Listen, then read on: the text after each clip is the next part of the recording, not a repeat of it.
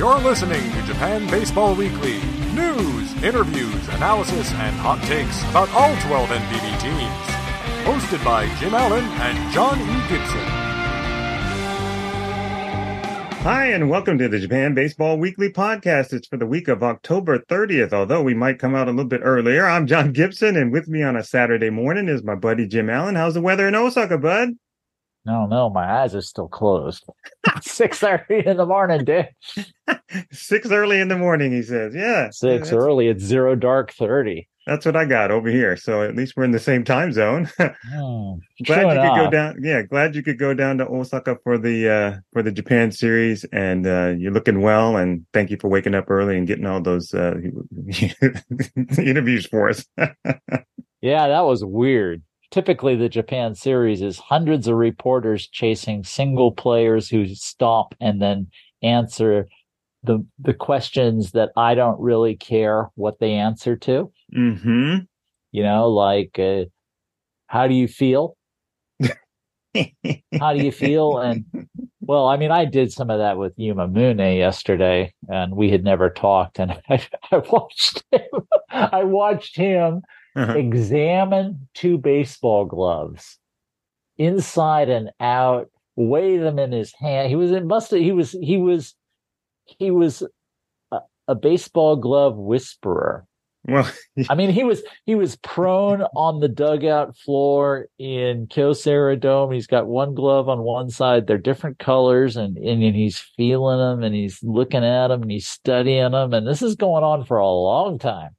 Well, that's something to watch out for during the series. Which gloves? Well, he's using. I come over. I tweet about that. I said, "What's up with the gloves, Doctor Strange glove?" Hashtag HighHeat. I said, "What's the difference?" And he said, "They've got different lettering." He was checking out which one looked cooler. Well, you don't want the ball to bounce off one of those misspelled words or poorly written kanji. You don't want the ball bouncing off of those. So I asked him, I said, because I remember, we had that great line from somebody who played for the Swallows, and you got it. And I'm talking about experience in the playoffs. Mm-hmm. And about how if you've done it before, you know that if you kick a ball around or you have a bad at bat, your dog still loves you, your family still loves you, your friends are still on your side, your teammates still got your back, the world doesn't end. So you kind of put that, you don't have to worry about the world falling if you make a mistake. And he said, "Oh, that's nice. I still am nervous as all hell."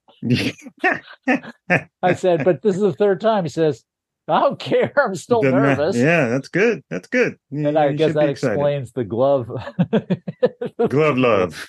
Glove love, indeed. Well, on this week's show, Jim has gotten us a few interviews, but we'll use 2 of them this time with Leandro Cedeno of Orix, and then he's got one with Sheldon Neuse of Hanshin, and we'll talk about the Japan series. We'll look at Thursday's amateur draft and dive into some more high heat. So let's start swinging. Clearing the bases!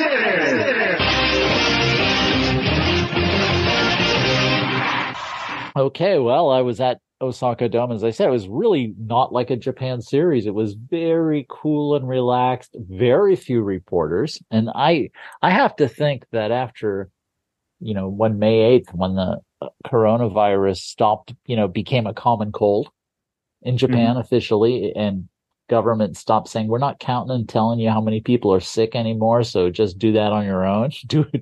Play that game. Count on your fingers. Game. Yeah, play that game. Score at home. We're not going to score for you. Bring your own score sheet. So when that happened, most of the team said, "Yeah, whatever. We're still going to keep the reporters bottled up and put them in little boxes, pretty much, and plastic and masks." Yeah, pretty much, and off the field and away from our players as much as possible. And so I think it was a case of, after a year of this, the reporters covering the Japan series are trained. The teams go sit, and they sit. They, whatever dog commands. I was waiting for the PR guy to come over and say, "Roll over." See what happens. But they are so neutered. Well, I'm not rolling over unless I get a treat. Yeah, exactly. That was my thinking too. I'm going, maybe they'll give us some little Tigers candies or something. But pretty much, yeah, the Japan media is completely and totally neutered by the teams. And I tell you, there's no way they're going to change it next year because they like it. They're going like, man, we got them where we want them. So anyway, and I did let some people, the couple of NPB administrators, I gave them a piece of my mind about that one. Good. Anyway, so it was like that, but I didn't have any trouble talking to people. I had a nice chat with the three guys we mentioned earlier and a couple of other people, including Yoshinobu Yamamoto. It was the first time we really talked, which was fun. And so anyway, so the first guy I'm talking to, I've talked to a few times this year, Leandro Cedeno of the Orix Buffaloes. He came here on a developmental contract, and he's put some big swings on very tough pitches. And then after the practice, I was able after the practice when the Hanshin Tigers PR machine got into working order and scolded me for attempting to have human interaction with people. #HighHeat. They said, you are required to talk to our players in the parking lot when they are done with what we require them to do. You are not allowed to interrupt them. And so I waited in the parking lot for an hour or so, and the players dripped out. And I got Sheldon Neuse while he was waiting to get his taxi home. All the Tigers pretty much drove to the park because they all live in the Osaka area anyway. Sure, yeah. So that was that. So we talked. So have a listen and enjoy. Okay, our guest on the Japan Baseball Weekly podcast for the second time is Leandro Cedeno of the Orix Buffaloes. Thank you so much for joining us. Thank you so much for the opportunity to speak with you. Oh, it's always a pleasure to see you. Now, tell me about your first season, almost over. What kind of lessons are you taking from the season? You think, okay, this is something I can do a little better next year because I'm ready. Nothing, just like it's kind of hard to be in your first season. You don't know any of the pitcher. It's kind of hard for us, but like you just have to be consistent during the batting practice and during the practice, like doing defense or whatever. Mm-hmm. I just learned to be consistent for the next couple of years and coming back with the Orix. Are there some reasons you think, this is why maybe I should have realized, maybe I should have known this, I'll be better next year? Yeah. They like in the offensive part, like the pitcher doesn't repeat the pitches. They mix a lot. Mm-hmm. Until you know what they're gonna throw, and you face it maybe one more time. Yeah, it's gonna be better. That's what I think is gonna be better if I coming back for next year. Okay, now. It's been here you are. You started on a developmental contract, and now you're playing in the Japan Series. How's that feel? No, that was amazing. I never thought I was gonna be here. Like I just do my best every day, and hopefully I got the opportunity to go to the top team. And now I'm here, like enjoying the time and doing my best. Seems this team's really loose all the time. Is that pretty much the case? Yeah. This thing is amazing. Like the players help us a lot. Like they try to help us in everything and give it whatever they can give it to us, and it's pretty nice to be here. As I said, I watched Carter Stewart's games really carefully, and that home run you hit off from Fukui, that was a good pitch. Yeah. He pitched pretty good. Like he's one of the best pitchers on the rotation on the softball. He got me out a couple times, but hopefully I get the homer and put the thing on top. Yeah, that pitch before was a really good fastball, and you missed it by a lot. Were you looking for another fastball? Yeah, I was looking for another fastball. If you throw hard, I was trying to hit a fastball. I was a little straight, a little outside. Yeah, a little outside. That was my pitch. I take it. Okay. All right. So now after this season's over, do you have any things you're going to change a little bit in your off season? You're thinking, okay, this is going to help me for playing in Japan next year? No, I'm going to try to do the same thing. Just try to be a little more consistent in everything I do, and that should be all for next year. Now, what impressed you the most about the players in Japan? Because it's obviously a new way of thinking about baseball than maybe what you're used to. Yeah, like they like to do the thing almost perfect, and it's a good thing that you can take from there. And it's amazing to play in that league, like NPB. It's amazing to be here. Okay. All right. Well, I'm not going to keep you too long, but thank you so much, and good luck in the series. Thank you so much. Okay, our next guest on the Japan Baseball Weekly podcast is Sheldon Neuse of the Hanshin Tigers, and we're here in Osaka Dome about to play the Japan series. So congratulations on winning the pennant. Thank you. And congratulations on a finishing the first season. It looked like it was really a hard one for you. Yeah, I mean, ups and downs, a lot more downs than ups, but as a team we were able to grind through everything, and we were able to win a bunch of baseball games this year. Like you said, winning first place in the Central Division was a big deal, and I'm just glad that I was here to be a part of that. And I wish I could have contributed a little bit more, obviously, but it all comes down to this last series. So hopefully we can go out there and perform the way that I know I can and find a way to help us win. Okay, so obviously, are these the biggest games you played in it professionally? Yeah, I mean, I would. Yeah, I mean, it'd be hard to put it up there with anything else. I mean, other than the dream playing in the MLB, things like that. But to come over here and the first year, win the Central Division hasn't been done in 18 years, and then to come to the Japan Series or the Nippon Series and to come in and it's exciting. I'm ready to get going. We came off of a pretty good series this last series. Obviously, we struggled a little bit offensively, but our pitching staff has picked us up like they have all year. So hopefully this series we can turn it around and provide them a little bit more offense. Yeah, that one was even closer than those scores were. I thought, it's going to be whoever gets just that last squeaking hit through or something. Yeah, it just comes down to getting guys on base and getting the big hit when you need to. It doesn't matter if it comes in the first inning or the last inning. Okay, well, having said that, and lots of ups and downs this year, now as you're thinking about this year and next year, what kind of lessons did you pick up, or anything you're thinking, I can definitely do this better next year. I'll be ready for this. I want to. I think being able to turn it around and just being more consistent. Okay.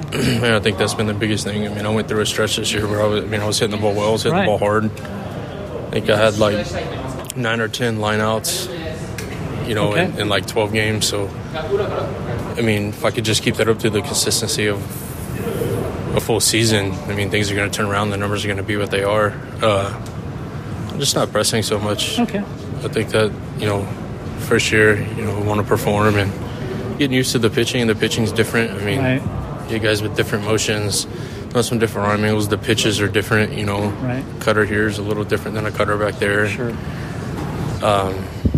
It all kind of factors in.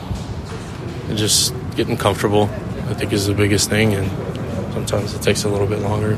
Now, I was asked because Hanshin is famous for having hyper-inflated expectations of the import players, and then coming here and it's like, guys who do quite well, sometimes they're like, they're not what we expected, but, Okada stuck with you the whole time, if they're good and bad. And how do you feel about that? No, I mean, I'm very appreciative of it. I know that he trusts me enough, and, that I think that says a lot, especially to go out there and to keep rolling me out there in that lineup. And a lot of it helps when the team's winning. Sure. And so at that point, I'm not hitting the way that I want. I'm just trying to do everything that I can to find a way to help the team win, whether it's getting a guy to third with less than 2 outs, or moving a runner, or getting them in, and not worrying about so much my personal results as it is. This is what we need right now, and this is what the team needs, and it's just more important. You did have a couple of big hits in that climax series that were key to your guys winning. So yeah, I mean, like I said, feel pretty good going into this series right now, and hopefully can come in and provide a little bit more offense, for our team. And it's the last series, so hopefully do it a little different than I did in the regular season. But like I said, the biggest thing is winning the game, so it really doesn't matter what I do. True enough. At the end, championship's worth everything. Right. Okay. Well, anyway, congratulations on getting through the first season on your feet, which is not always an easy accomplishment. Sure. Thank you. I appreciate it. Okay, and good luck going forward. Yes, sir. Stay healthy. Hopefully, talk to you next year. If not this weekend. Yes, sir. Okay. Thank you, guys.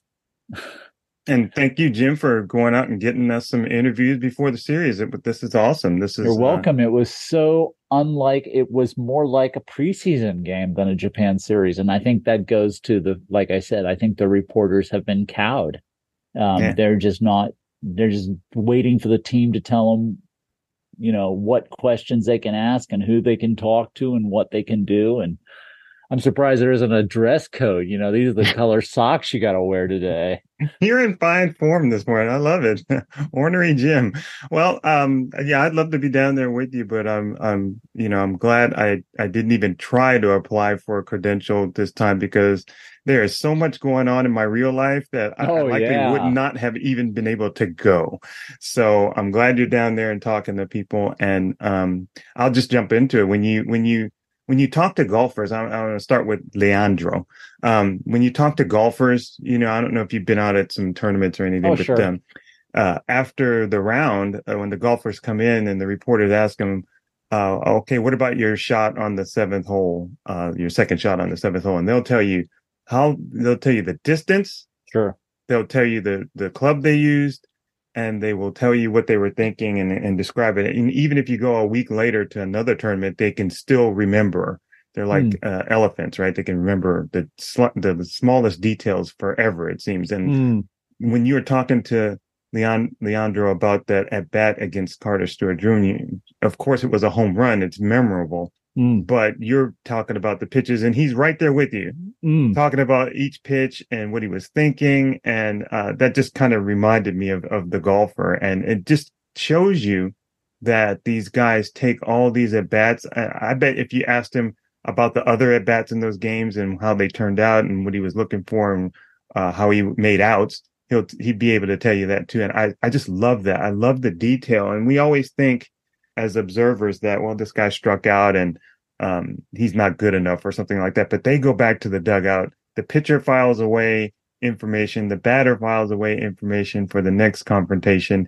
And it's not something that they don't keep in their heads. And that, we're disappointed that they struck out, but the player is even more disappointed. And he's thinking about how to do better, how to better perform. And again, the pitcher is thinking, okay, well, I got him with that, but what am I going to do next time? It's so awesome to see how these guys stay productive. And when you hear a player talk about, when was this at bat? We're talking July, August, right? July, I think. Yeah, I think it was July. And you just think about how guys have to adjust and what it takes to have success and be consistent.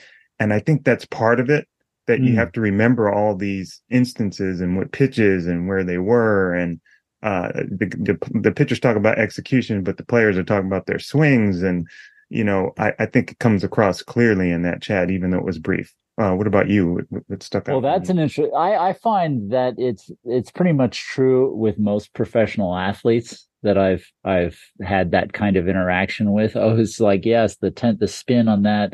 I was trying to spin the ball, that I was trying a slice on my serve there, and I find, the reason I want to mention this is because I interviewed Norichika Aoki. First time I interviewed Norichika Aoki in Japan with the Yakult Swallows, he said he wanted to hit more home runs off of left-handers. And I noticed that he had hit, this was his second year or something, or his second year after his Rookie of the Year season, maybe. And he hit, I think, 10 home runs. And one home run was off a lefty. Mm-hmm. And I said, well, you remember that at bat. Most players will tell you what socks they were wearing when they hit a home run. I mean, it's like, oh yeah, I was on the blue ones that day. And which is akin to the Japan baseball draft a little bit to some degree, which we'll get to later. But he was going like, oh, did I hit one? Who is it off? I'm going like, what? What planet are you from, bro? I know, because it's so atypical of pro baseball players. But yeah, it was almost like that game was being shown on the big screen on the video, because as I said, I was paying attention to what Carter Stewart was throwing, and I was also paying attention to those their at bats. And so we were on the same page, which is pretty rare at my age. I'm pretty much not on the same page with myself. So that was quite fun, and he's such a cheerful, pleasant guy that I'm dying to talk to him with a Spanish interpreter because it's got to be something. I just really enjoy him. Yeah, yeah, okay. All right, and then for me, as far as Sheldon Neuse now, as most of you faithful listeners might remember, I had an unfortunate incident in September during which I had an interview with Sheldon. We spoke, had a pretty good interview, had a nice chat, but my iPhone decided to cut off a minute and a half into the chat, and I didn't notice, and so we lost it. And I think that was the Jose Mota show because we had that interview in the preseason, and I played that. We used that for the interview for that week. So I had talked to Sheldon before. I got an idea of what kind of person he is, what kind of personality.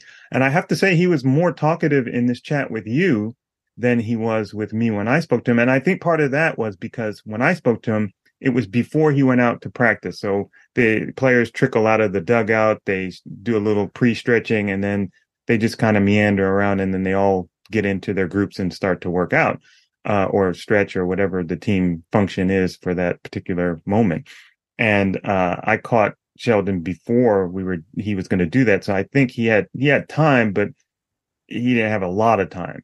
Mm-hmm. And so I think his questions were, I just don't think he was as forthcoming as he could have been with details. But with you, he added extra details in there. He was talkative, and he's generally, I think, a no nonsense guy anyway. You know, if you ask him about what happened on a particular game, he'll say, well, you know, we didn't score enough runs, or the other team beat us. And I think that's basically his whole approach.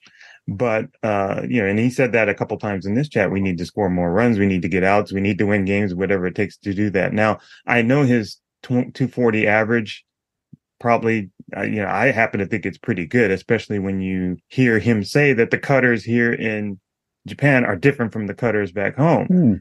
So making those adjustments, getting all the timing things done, you know, 240 and being able to play as much as he did with the Tigers, a Tigers team that has capable other replacement level guys who could go in there and maybe hit 240, but he was the guy who got the nod. So I think he did a good job. So I mean, we try, even the players do, they might focus on the 240s and the average and other stuff, but hearing him talk about not worrying about personal results when you have to have the team first approach. And so that's why I always talk about those. There are a number of at-bats, and we can't count them because it all, you know, we don't look at the situations. We don't know what the coaches are telling them to do. We don't know what the game plan is against specific pitchers. But there are a number of at-bats that you have in a season that don't belong to you as the batter because the coaches are telling you to do specific things. And you need to hit, for example, you need to hit the ball to the right side. I don't care whatever happens, whatever pitch you give, hit it to the right side, get the runner over.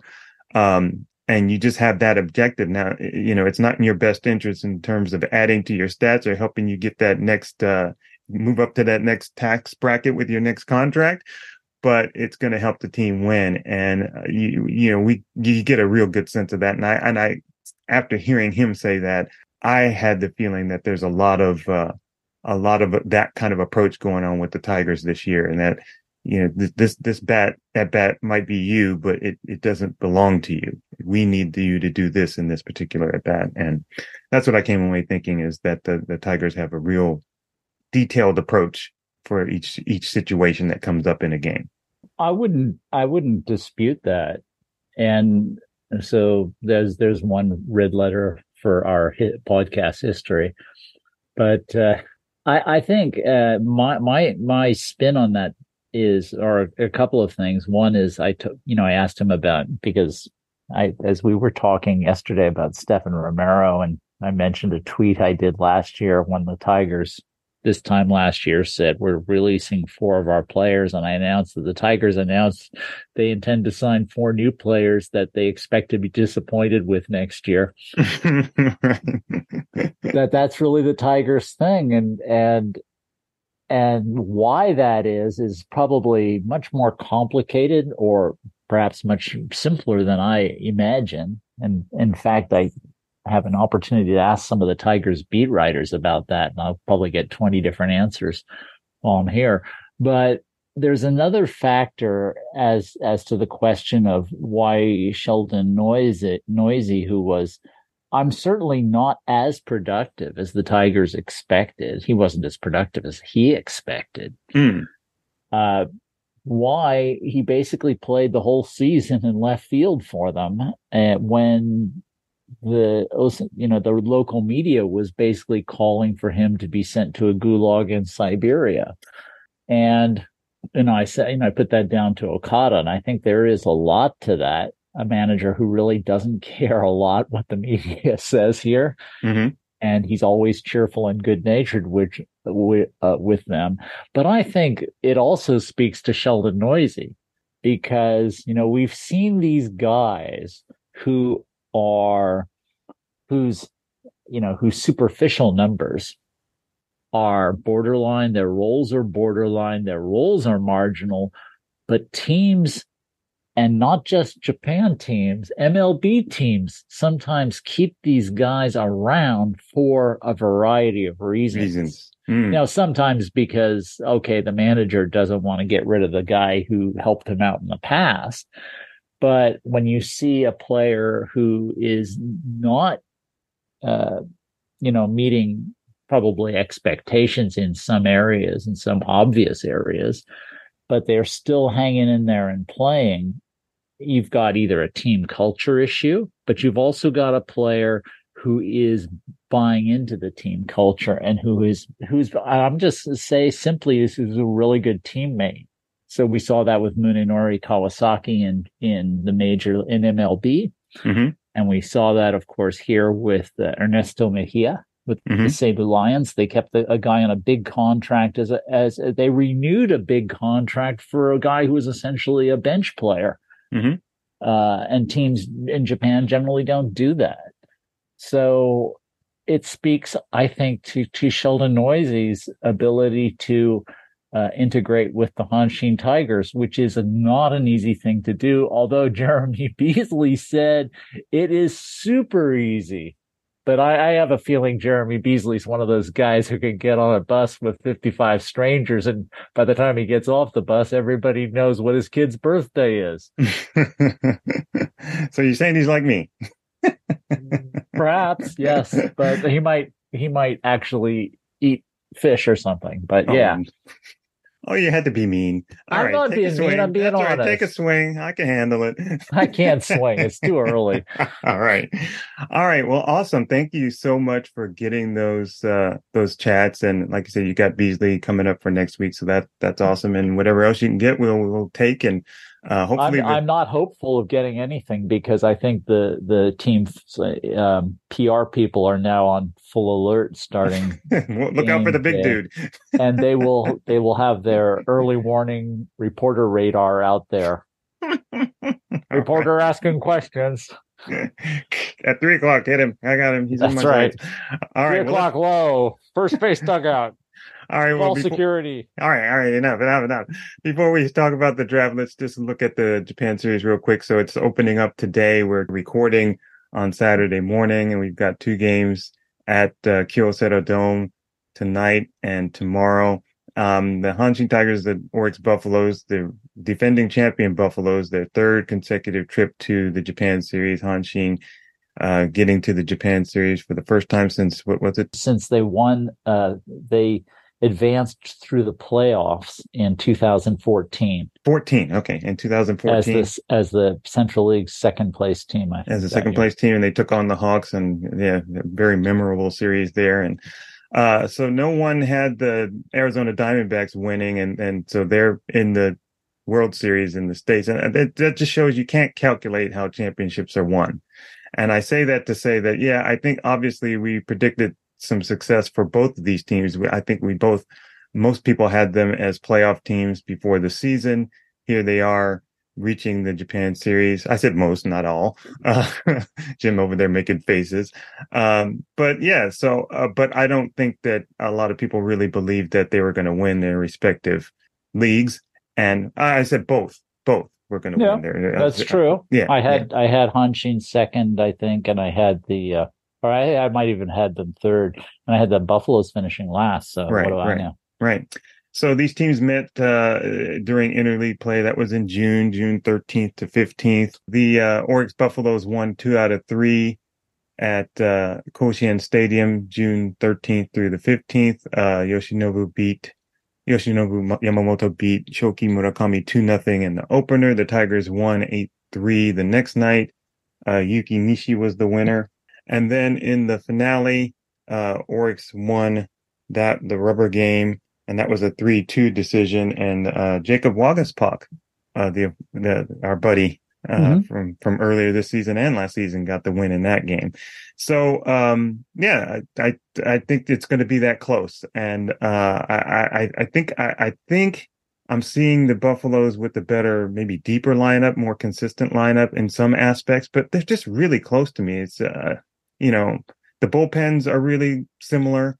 They can bring in a bunch of different arms to settle or to solve problems or issues that might arise if they want to attack a specific problem in a specific way with a pitcher, and then they have guys who can give them length. And then the closer situation probably is similar in that, well, I wouldn't say it's similar, but the Tigers have had one guy who has been very good and has been adequate, although he's not a shutdown. He gives up some base runners. But the Buffaloes have had several guys in that position, in that role. And so you don't know exactly what's going to go on from game to game. So that should be interesting to see what happens in late game situations with the Orix Buffaloes bullpen. But, like I said earlier, the Diamondbacks are where I think actually no one thought they'd ever be. And so I don't think anybody sits and looks at this series and says, "Oh, the Tigers are definitely going to win." And but I'm gonna stick with them. I'm gonna say Tigers in 6 games, and let me know what you think about that. I think the Buffaloes in 6, and I will explain why. Although my thinking on this series is Orix has the talk has been a bit about how Akinobu Okada likes a fixed lineup. Mm-hmm. And certainly one of the trademarks of his team this year, the Tigers had a guy they couldn't decide whether he was a right fielder or a third baseman, and a guy they couldn't decide whether he was a third baseman or a first baseman. Mm-hmm. And Okada said, "Enough of this already. You're at first base and you're at third. Okay, let's move on to the next thing." And it's like, and I love Akihiro Yano, the former manager, mm-hmm. but Okada's like going, why are we talking about this? Just do it. Let's do this. And Yusuke Oyama, who moved from third to first, became, he replaced Munetaka Murakami as the Central League's on-base machine, which was a huge part of their offense, that 99 walks this year. And so that's one of the differences between these two teams. And as you said, or as the people are saying, they're not wrong to say that. I mean, Hanshin will shuffle people in and out of the lineup as well. A lot of that has been due to the development of rookie outfielder Shota Morishita, who is probably to me is sort of the piece of the puzzle that didn't show up in the team's overall numbers this year, because the player he is now is not the player he was for the season as a whole. And it's never a question of what teams actually did during the season, but actually who the players are. Right. Are they good players? I mean, if they're hurt or something, that's another issue, but it's really a question of who has the best talent. And also, Orix may be at least from a fielding perspective, which is kind of needs to be in quotation marks, Yutaro Sugimoto, maybe without him. He actually does occasionally make plays in the outfield, but he has a bad ankle, or he had a bad ankle. We did not see him yesterday, so he probably will not be playing in the outfield. And I think an interesting thing will be to see what happens when Orix plays his first postseason games of the year outside of Osaka Dome. And on the grass at Koshien, because at Osaka Dome during the climax series, they had Yutaro Sugimoto in left and Tomoyo Mori in right in 3 of those 4 games. And I'm guessing Koshien has the biggest, I mean, by far has the biggest left and right fields in Japan. Just a huge power alleys. And you really, against a team like the Hanshin Tigers, who hit 34 hit 34 triples this year, which was the most in Japan. Not a historic number, but a lot. And they allowed 9, which is fewest.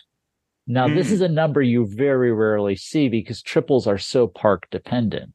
You know, typically you'll see the teams that hit lots of triples allow because they play in Nagoya Dome or they play in Koshien.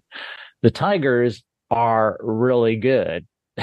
They are really good. They have a really good outfield. I mean, Sheldon Neuse may have hit 240, but he makes the generally. I mean, yeah, okay, we're all human, but he generally makes the plays, and he's got soft hands in the outfield. You know, he's not fast, but he gets the job done, and the other guys can really play defense. So that's a thing. Anyway, so the Tigers are fast. They're the speed and base running team. They're NPB's probably fastest team right now. And that's interesting. The Buffaloes are not particularly fast. They are a very good defensive team, but this is the series. It's like they're all good pitching and defense and batting, but the Tigers are kind of an extreme team. Their defense is really good, but it's largely based on A, their outfield, and B, their ability to turn double plays this year, which was remarkable. On the other hand, Orix is a very normal, balanced team, but their pitching is, off the charts in terms of power. Well, not quite off the charts. DNA was a better power pitching team than them, but not the complete package power pitching team because they gave up so many home runs. Orix didn't give up like any home runs. So that's a thing. And the Tigers didn't hit any home runs either. So this is all really interesting, all these little parts. And their defense is really good, but they're not good with double plays. They're not particularly good at preventing stolen bases, which is a part of which is the Tigers' alternative for hitting home runs. I mean, the Tigers allowed more home runs than they hit, but of course they hit four times as many triples as they allowed, basically. So they make up with it their speed. Really fascinating series. But the Tigers also struck out more than anybody in Japan, pretty much. But they walked more than anybody else. They did.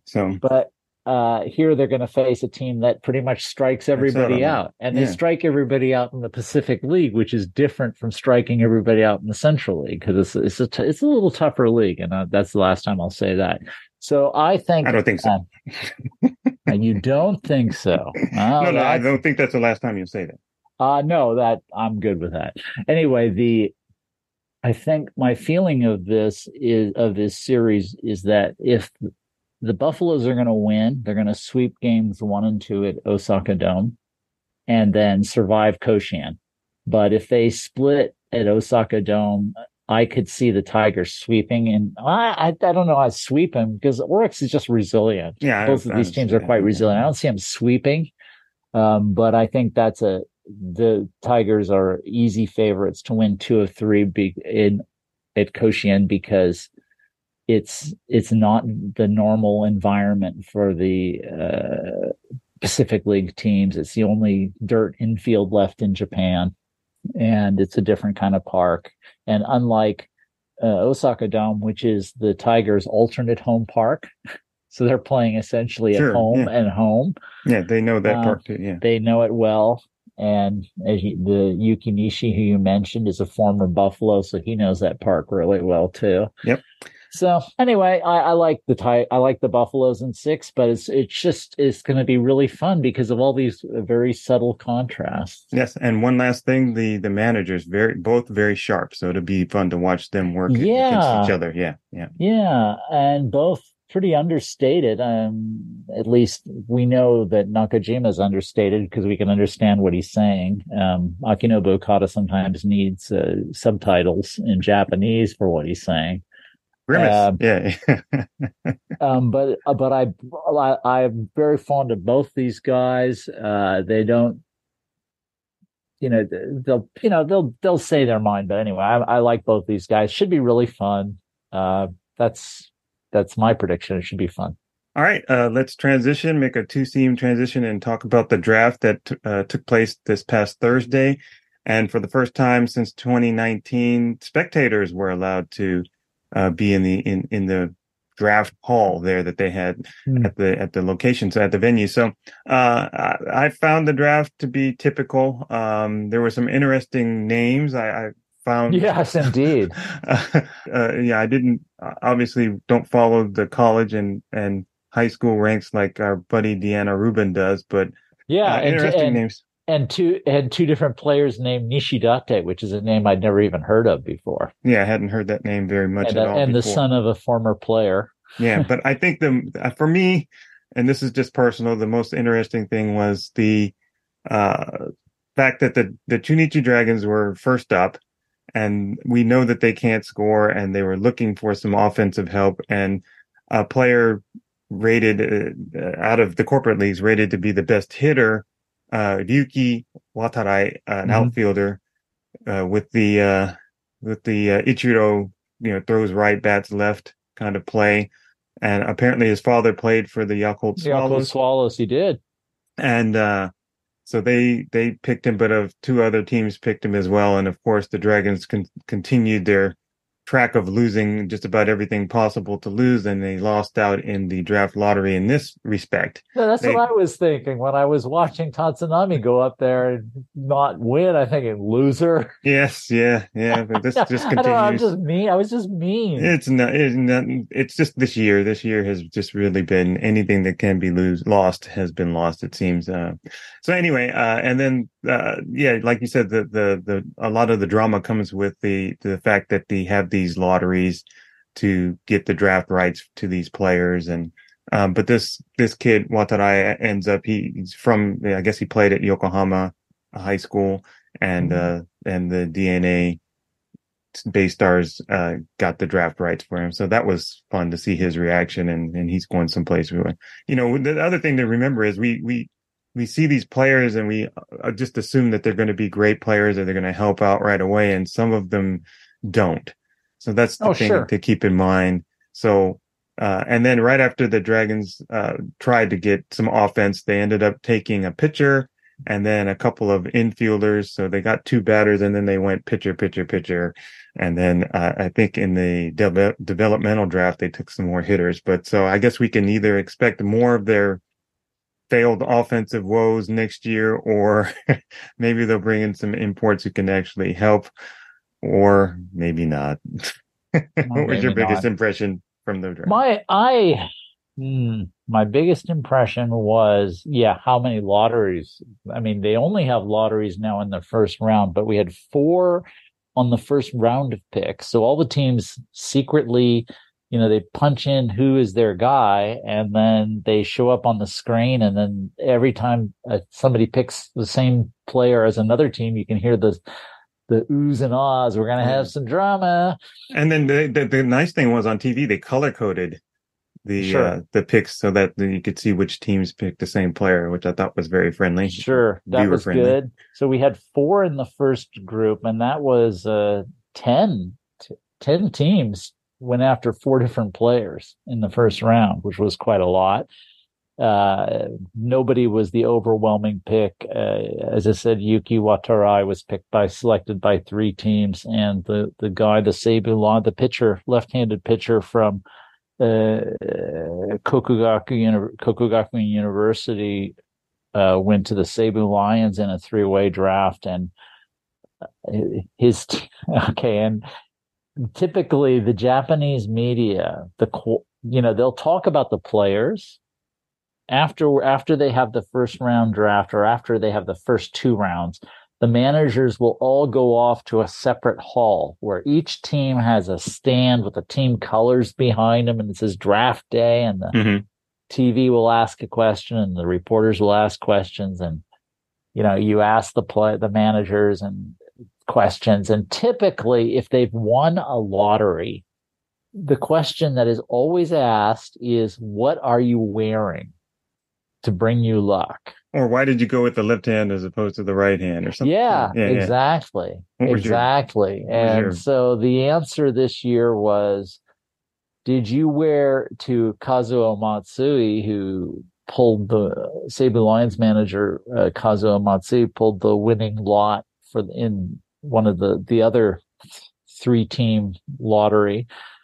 Did you wear red underpants because of being the same color as Kokugakuin University, and red being a lucky color in Japan? And he said, yes, and I'm glad I did. Yikes. So that was kind of the TMI, baby. TMI. Yeah, exactly. And that was for Natsuki Takeuchi, the left-handed pitcher. Yeah. Correct. So, and then, everybody says, oh, we expect this much from this guy and blah, blah, blah, blah, blah. But, what color, what color is your tie and why are you wearing that tie? And I remember Alex Ramirez said, because this is the one my wife picked out for me. Thank you and good night. Exactly. Because it was the first one I found when I was looking for a tie today, and they're so disappointed. And what kind of stupid question is that? Yeah, but they're required. This is a feature of sports reporting the world over. Some editors and bosses want questions that really nobody wants except sports editors, and the readers are only entertained because they're used to seeing them. But those are actually, I'm constantly entertained, and those are the stories I typically write about when I go to the draft. Well, I tell you this, that you hear the questions, you understand why they don't know what an MVP looks like. So that's all I had to say about that. Very good. Very good. All right. So, so the draft was fun. I did see, I skipped through those things I did record the entire thing, and I came home and watched it, and they had a few features on TV, and I thought the features were that was far more interesting than the draft, was the story of 2 or 3 people with compelling human dramas. Yeah. And I think I even had to show that one of them, it's Naoki Hinata, who went to the Rakuten Eagles in the 3rd round of the draft, a pitcher who had his ear wasn't properly formed. His left ear, right? He was born with a deformed ear, yeah. And so that story is really great. So that, and they did a whole little docudrama. Yeah, it was awesome. They had kids acting, and it was absolutely wonderful. And the other one with the guy who basically learned baseball from his mom. Yeah. So they're really compelling stories. Yeah, this is, get rid of the draft, just show these kids stories. And it was really interesting. And what was me trying to, I was crying watching the I did. I cried twice. But the thing that I was trying to show my wife is I said, it's not all about who won. It's about how these guys got here and how they win, and how, or lose, or whatever it is. It's not the final score, so. And I have one last comment, which was the 3 typically we'll see, if a typical draft, there might be one guy who gets picked like Yusei Kikuchi gets picked by 6 teams. Mm-hmm. And then, 3 teams, 2 teams, and so on. There was 3 teams. Okay, there was one left-handed high school pitcher who was really highly thought of, but the problem was there were a bunch of corporate league and university guys who were ready to pitch now. Pretty much, they want a short step. There's a lot of pitchability. So the one high school pitcher, Yugo Maeda, who was the ace pitcher for Japan, and Japan won the under 18 World Cup for the first time. Mm-hmm. And Yugo Maeda from Osaka Toin High School, like everyone's supposed to come from, I suppose. Right. He was really considered a top level pick, but none of the teams named him the first time. They could have got him, but nobody named him. Everybody went after the other guys, and the Hawks won him in a 3-way draft. And the look on his face, now he apparently, I didn't know this is his norm, but this guy is so deadpan. He only, when he's in public, he's basically got one look, which is, I'm not impressed. On the mound, they showed video of him on the mound looking not impressed with striking out guys or guys hitting him. completely unfazed seemingly by anything. It's his game face. He had his game face on in the draft. I'm thinking, is there a reason he didn't want to go pitch for the SoftBank Hawks? But they explained, no, this is just the way he is. But he was drafted. He was one in a 3-way alternate draft pick and went to the SoftBank Hawks. So they got a prize even after missing out on their prize, which is pretty rare. Yeah, it figures the rich get richer and the poor get poorer. Of course, winning the lottery is no thing because, you know, a lot of my favorite players were alternates. I mean, Tetsuto Yamada is my favorite. The Yuki Saito, the Swallows wanted Yuki Saito and they failed to get him. And then they tried to get Takahiro Shiomi, and they lost that draft. And it's like, okay, let's go for this kid from Osaka, this high school kid. And actually, they had to win a draft to get him. And then they got Tetsuto Yamada, who was their best player for about 10 years. So, all right. One note: we do have the top players from September, October. That was for the hitters for the Central League, Teruyaki Sato of Hanshin, and the pitcher for the Central League was Katsuki Azuma, who went 5-1 and was all world. Both obvious, really obvious choices. Both bang up ends to the season. Right. And then in the Pacific League, Yoshinobu Yamamoto, surprise. Well, I had either him or Kohei Arihara. They both had huge finishes. So I didn't know which of those guys going to do it. But the Pacific League batter of the month was, what did they pick? They pick Ukyo Shuto out of a box. Oh, you know, they had a bunch of guys who were basically 800 OPS guys. Mm-hmm. Actually, I think they had 6 guys who had 800 OPSs in September. Or at least, yeah. And nobody was over 900. Ukyo Shuto, according to the website, hit 340 for September and October and stole 12 bases. But that's the kind of month it was. It was Yusei Sato, I think it would have been my pick. And you know, he hit he hit 290 and he drew, I think, 23 walks in September. Like, how do you do that? You get a piece of paper and a pen. Oh, very good. You're artistic. Yeah. Okay. Right. All right. So that was the last one, and we'll see what the media does for the MVP. Let's go to field. I can tell you what happened with my MVP picks. I posted mine online, and and Jason Koskri had to explain to me how come my typically my Central League ballot gets about 500,000 views on Twitter, and the Central League ballot typically gets 500,000, and my Pacific League ballot typically gets about 300,000. And this year, my Pacific League ballot got 1 million. And Jason explained why, and it never occurred to me why, because I didn't give Yoshinobu Yamamoto a first, second, or third place vote in the MVP. Oh, okay. All right. But yeah, that's cool. That is so funny. I looked at all the comments. Every other one was, "Where's Yoshinobu Yamamoto?" Of course. All right. Let's go to fielding questions. All right. We've had a couple of these on deck for a little bit. So let's start with the MP3 and Mike in Detroit. Hey, John and Jim. This is Mike over in Detroit. Of the many contributions the two of you have made over the years in terms of pulling back the curtain, providing insight for baseball fans outside Japan, I feel like one of the absolute biggest is opening our eyes to the depth and the variety of challenges that foreign players face in terms of cultural adjustment, both on the field and off. It's the type of thing I think we all assume should be a minor bump in the road until we get a glimpse of how wide and all-encompassing it is. And then it starts to make sense why it can take so much time, and as a result, why so many talented players are on a clock, so to speak, to make those adjustments before they wear out their welcome. And it's got me thinking, the biggest ratio of high-end foreign talent to short leashes consistently comes from either Yomiuri or Hanshin. And I wonder if that doesn't present actually an opportunity for other clubs.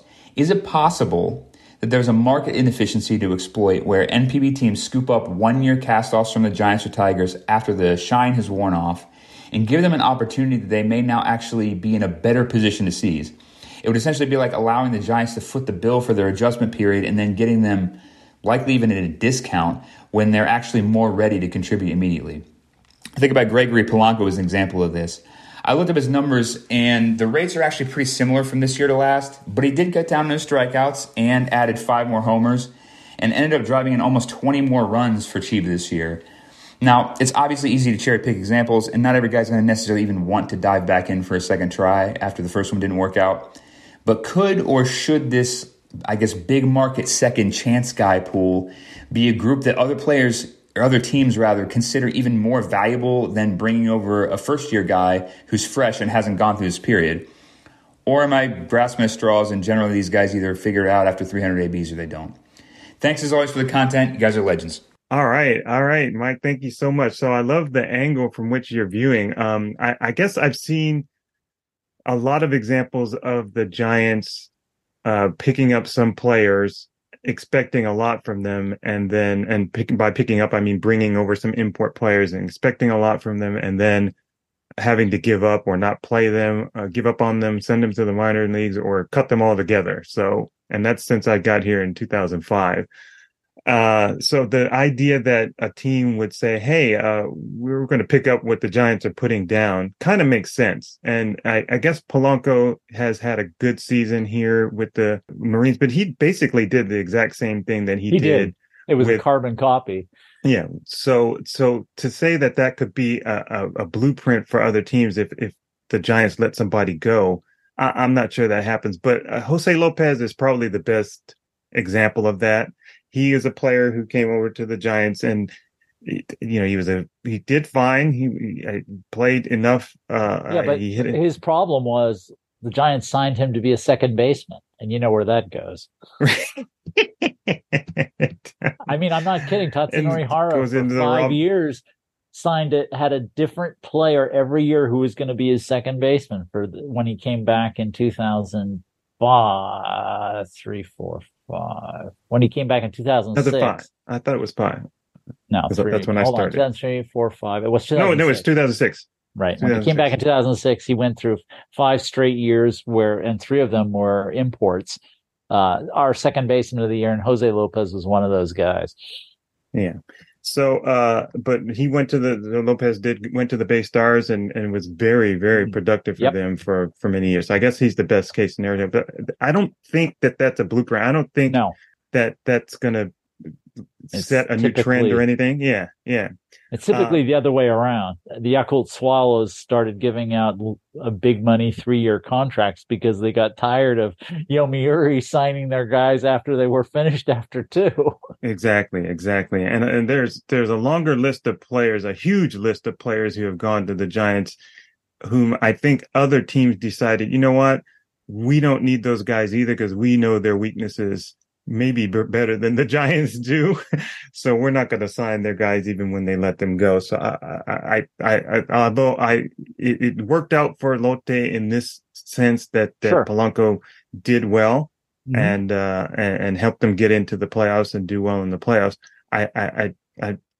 Let's put it this way. Adam Walker has played there a couple seasons, and he has some deficiencies defensively that we've talked about that have been discussed, but he could be an everyday player for most teams in NPB. And but they would have to, the circumstances have to be right, and and that is one option, and we'll see what happens with Lewis Brinson. He played well for the team when he got his chances, but if they let him go, I'm not sure another team wants him or not. I would bet there are teams that would want him, because I think there are teams that say, basically just let this guy play and make adjustments on every day and watch and see what they can do. A big challenge for a big question for every player, no matter what the scouts say, no matter what numbers they put up in MLB and in AAA or AA, is, can this guy deal with the nonsense? And if you've played for the Yomiuri Giants for a year, you can absolutely deal with the nonsense. Your nonsense filter is in fine form. It is. So, fully developed and yeah, exactly. So these guys, there is actually a long, I mean, going to the past, there's a long history of guys, the Giants discarding only to go on and have good careers with other, many, many players, actually. Guys who've proved they could play, they could put up with the stuff here, and then just getting into a better situation where they've thrived. Yeah. And, but I think one thing to remember, and we have to give credit to our buddy Claudio in Toronto, who comes on the show, at the beginning of the season and other times. And I don't think it's specific to Yomiuri, but Claudio always says that a lot of with the imports, if you don't get it that first year, the probability is high that you just won't get it and you won't be successful here in Japan. So taking discarded Giants players no, you need somebody who actually does something. Yeah.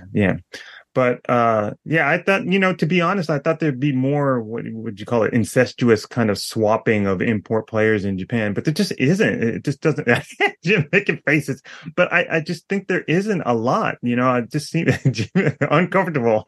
Yeah, the incestuous swapping is, and I got to get over that. You like that? The things that you conjure up in your head when you hear those words together. Excuse me. Please excuse me. So anyway, but yeah, we don't see a lot of it. We just really don't see a lot of it. And again, the Dragons had this weird thing in which they let Ariel Martinez go for whatever reason. And the reason was is productive with the fighters. Said we got too many. The Dragons who probably have half as many catchers as. A third as many catchers as Nippon Ham, let him go. And the fighters over the winter probably said, hey, we've only got 20 guys on our roster who are catchers or used to be catchers. We need more. Yeah. Didn't they draft a couple too? Exactly. Yeah. That's I said to Deanna Rubin. It says, like, if, 40 guys on their rosters aren't former catchers, they probably feel like they're doing something wrong. Yeah. Yeah, well, they drafted one. Oh, okay. Not two. And they took a catcher in the second round. Yeah. But, fighters and the catchers. All right. So, interesting question. I love it. Next question comes from Eugene in Texas, and he sent one via email, and he has been waiting for a while. So thank you, Eugene, for your patience. And I mean, we didn't forget you. We just kind of put you to the side and forgot you that way. But we had so many questions. What are you trying to say, John? Yeah, we did forget a little bit. I wondered how he broke up with his old girlfriend. Right. Exactly. It's like, are we still seeing each other? Because you don't call. You put the G. You put the John E. Gibson G in ghosting. All right. So Eugene sent in a question, and he reminded us that he had sent it in. He said, which teams have the best / worst performing foreign player contingent in 2023? So I just kind of went off memory. Jim has his computerized thing, and I guess here's what I would set as the parameters. For me, which teams had the most foreign participation in games, number one, because you got to be out there to be able to qualify. And then let's look at the production after that. So I would say the best, and I just went off memory, having watched as many games as I possibly humanly could this season. I would say it was the Swallows were number one because they had Cy Sneed, Jose Osuna, Domingo Santana, and Dylan Peters on the mound. And those guys gave them a lot of games and a lot of success as well. And then number two for me would be the Bay Stars with Neftali Soto, Trevor Bauer, JB Wendelken, JBW, and then Edwin Escobar and others. They got a lot of production from foreign players. So I would put them number two. And then the third for me would be almost a flat foot tie, but I give the nudge to the Carp. Because Matt Davidson played most of the games. He played more games than any of the other Giants, not combined, but any other individual Giant. So Matt Davidson played a lot for them. Ryan McBroom played early on. Nick Turley had a lot of innings for them. And Drew Anderson also in the second half really picked up a lot of innings for them. Robert Cornell pitched. They had good around the horn kind of. But the Giants had Lewis Brinson, Adam Walker, Yohander Mendez, Foster Griffin. They had Mm-hmm. a lot of guys contribute, but I think there were better contributions on the carp side. Yeah, What about you? typically, yeah, pretty typical. Swallows and Carp have been the teams that have been most efficient. And most efficient not only in getting the best players. I mean, they don't always get the best players, but they've been the most efficient at getting the bargain players, guys who are really productive, who are affordable, because that's really the name of the game for Yakult and even more so Hiroshima. So they were good at that. The base stars, yeah. I'm going to say, actually, I had the Carp higher than the base stars, but they were not far apart.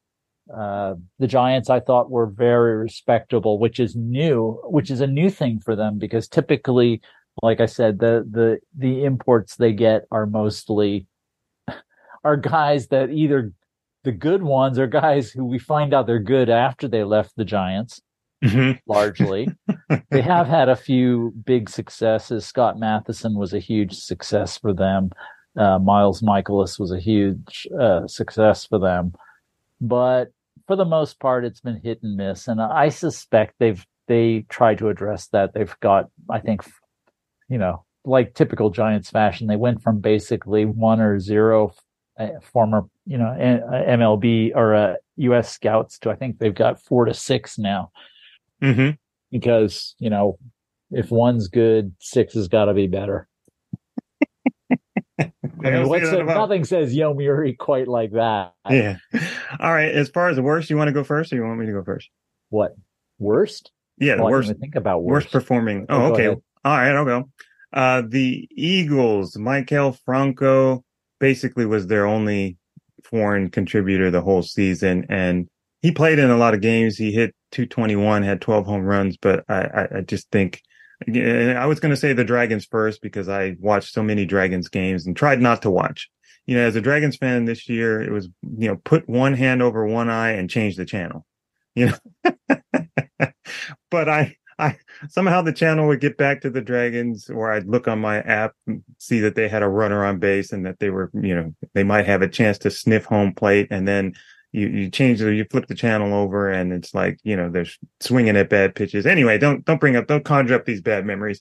Diane Vicieda was basically a no-show this season. So they just had Rydell Martinez and that was the end of that. And, they had some games played early on with their foreign contingent.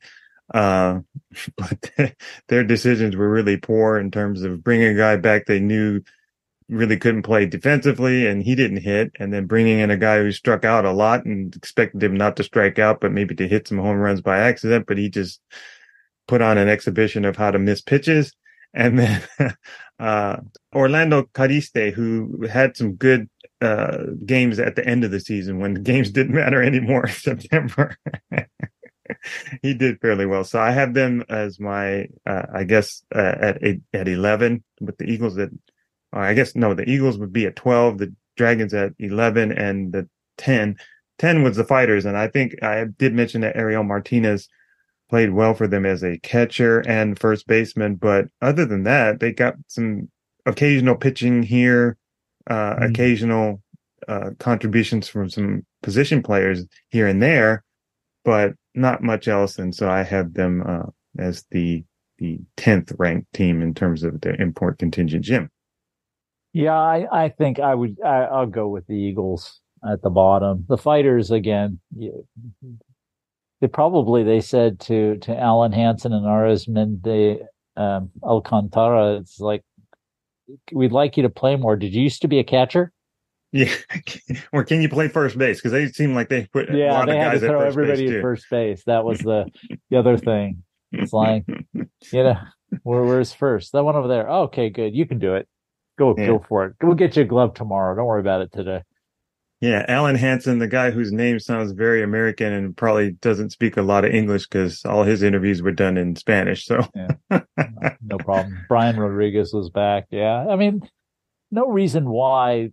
They have good scouting too. I have to think their difficulties are more to do with the team's decision the last couple of years to be bargain hunters. And to, have a mascot as a manager. But anyway.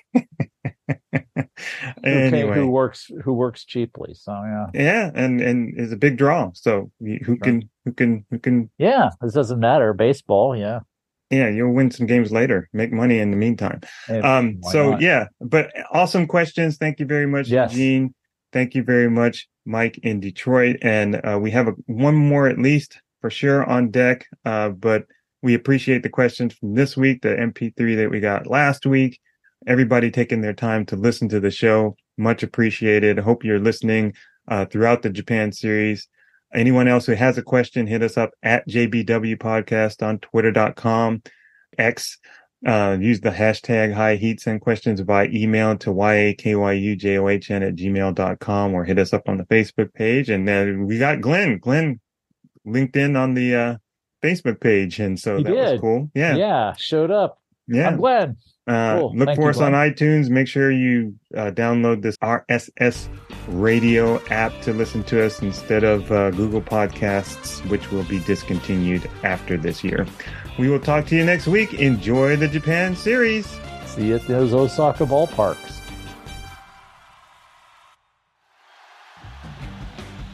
Follow the hosts on Twitter at JBW Podcast and at JBallAllen. Submit your questions with hashtag HighHeat and listen for an answer in an upcoming episode.